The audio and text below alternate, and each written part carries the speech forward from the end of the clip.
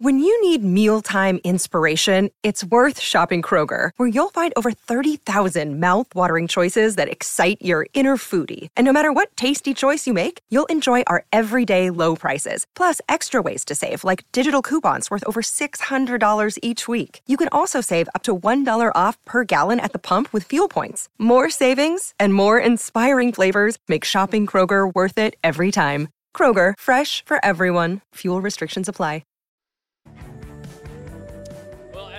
There's a heck of a lot going on in the world of cricket, and I'm pleased to say the chief cricket writer at The Age, Daniel Brettig, is on the line. G'day, Dan.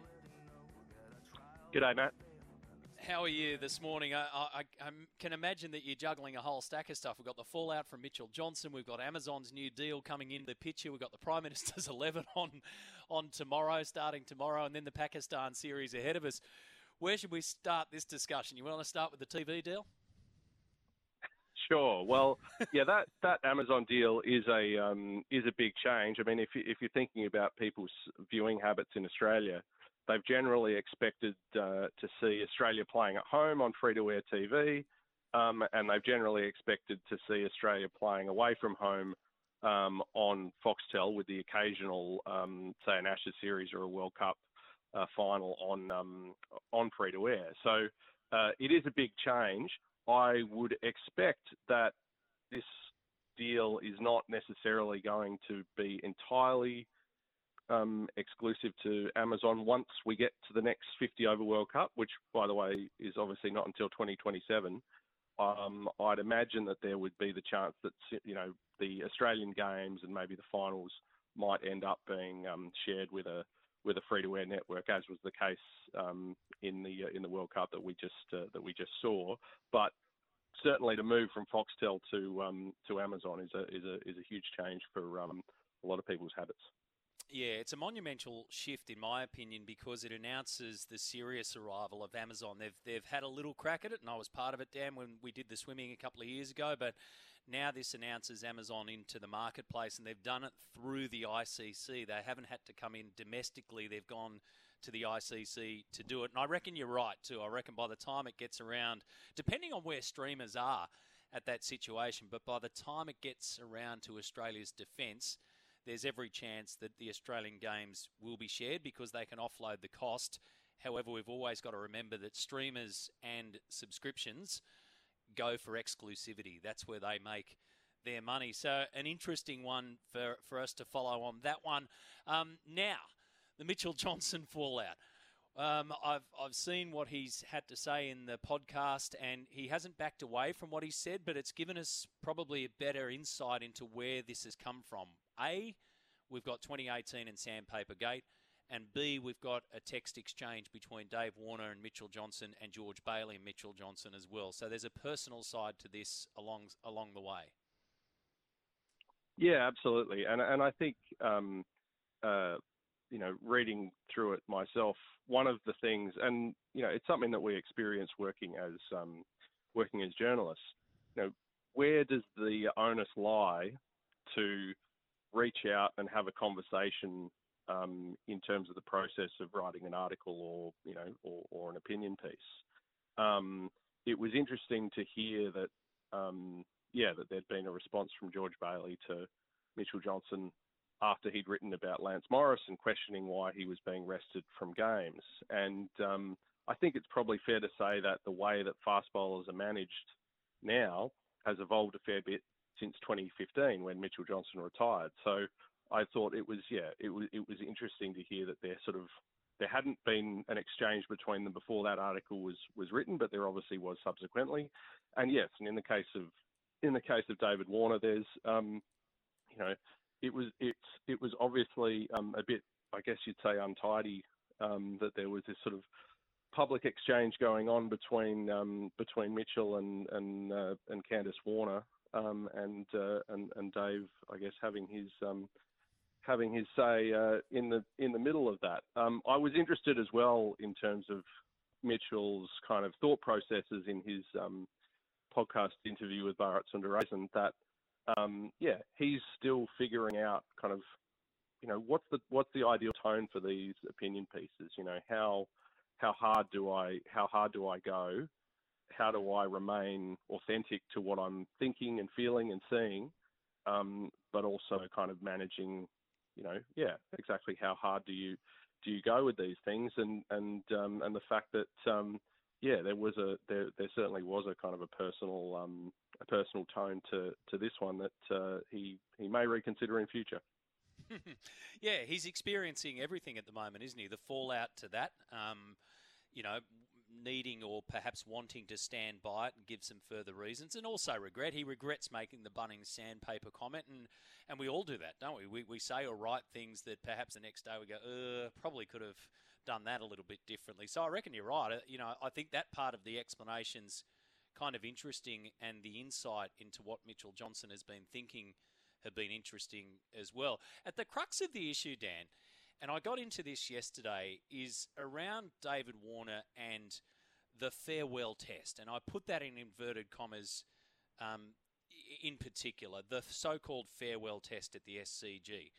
It's my understanding that there was never an expectation from David Warner that he would have a farewell test. There was a hope and perhaps a little bit of pressure put out there publicly. What are the people that you speak to within cricket circles saying about that? Do they think that David Warner expects a farewell test, or do they think that this has all been beat up because David Warner said he hoped for a farewell test?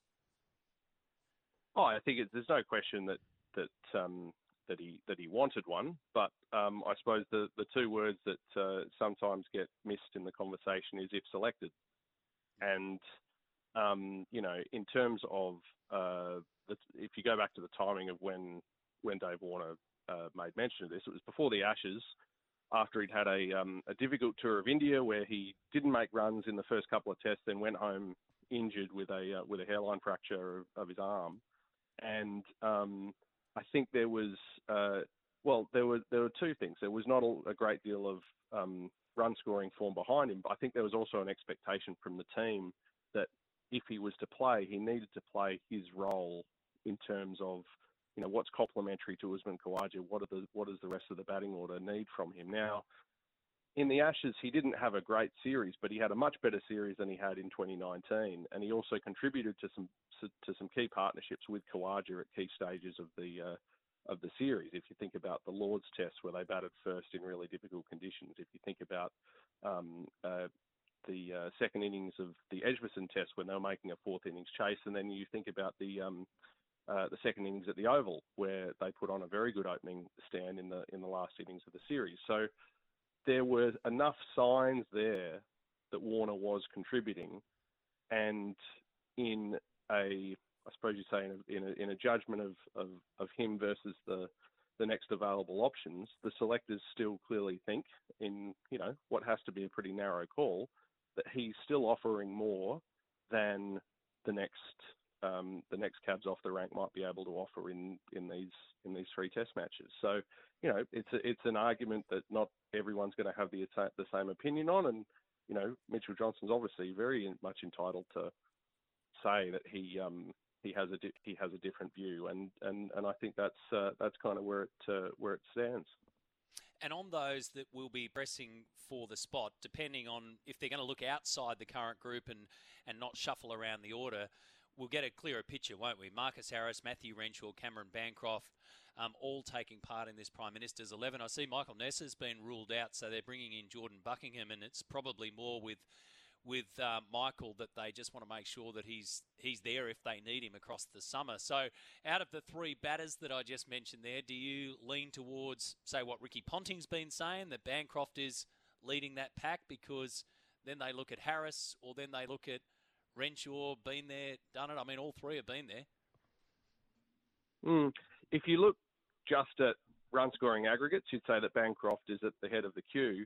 But selectors of lots of generations over the years have always said, well, we don't just look at aggregates. That's why we have selectors. It's not, the team's not selected on a purely statistical basis. And I think one of the things I mentioned earlier is Warner being a complementary player for Usman Khawaja. Khawaja scores at a fairly steady tempo. Warner goes out and plays with a little bit more positivity. Now, what I'd imagine that the selectors would be hoping to see in the Prime Minister's 11 game is that Bancroft, Harris, Renshaw, wherever they bat, whatever the permutation of the batting order is, that they show some intent to score and they show some willingness to try to put bowlers under pressure. And I think that's really a key thing to being a successful international batter against good quality bowling. If you're just going out there to survive, you might occasionally make 100 over 6 hours, but quite often a good bowler who puts the ball in the right spot consistently is going to find a way past you. So you've got to put pressure on them to bowl you some more bad balls.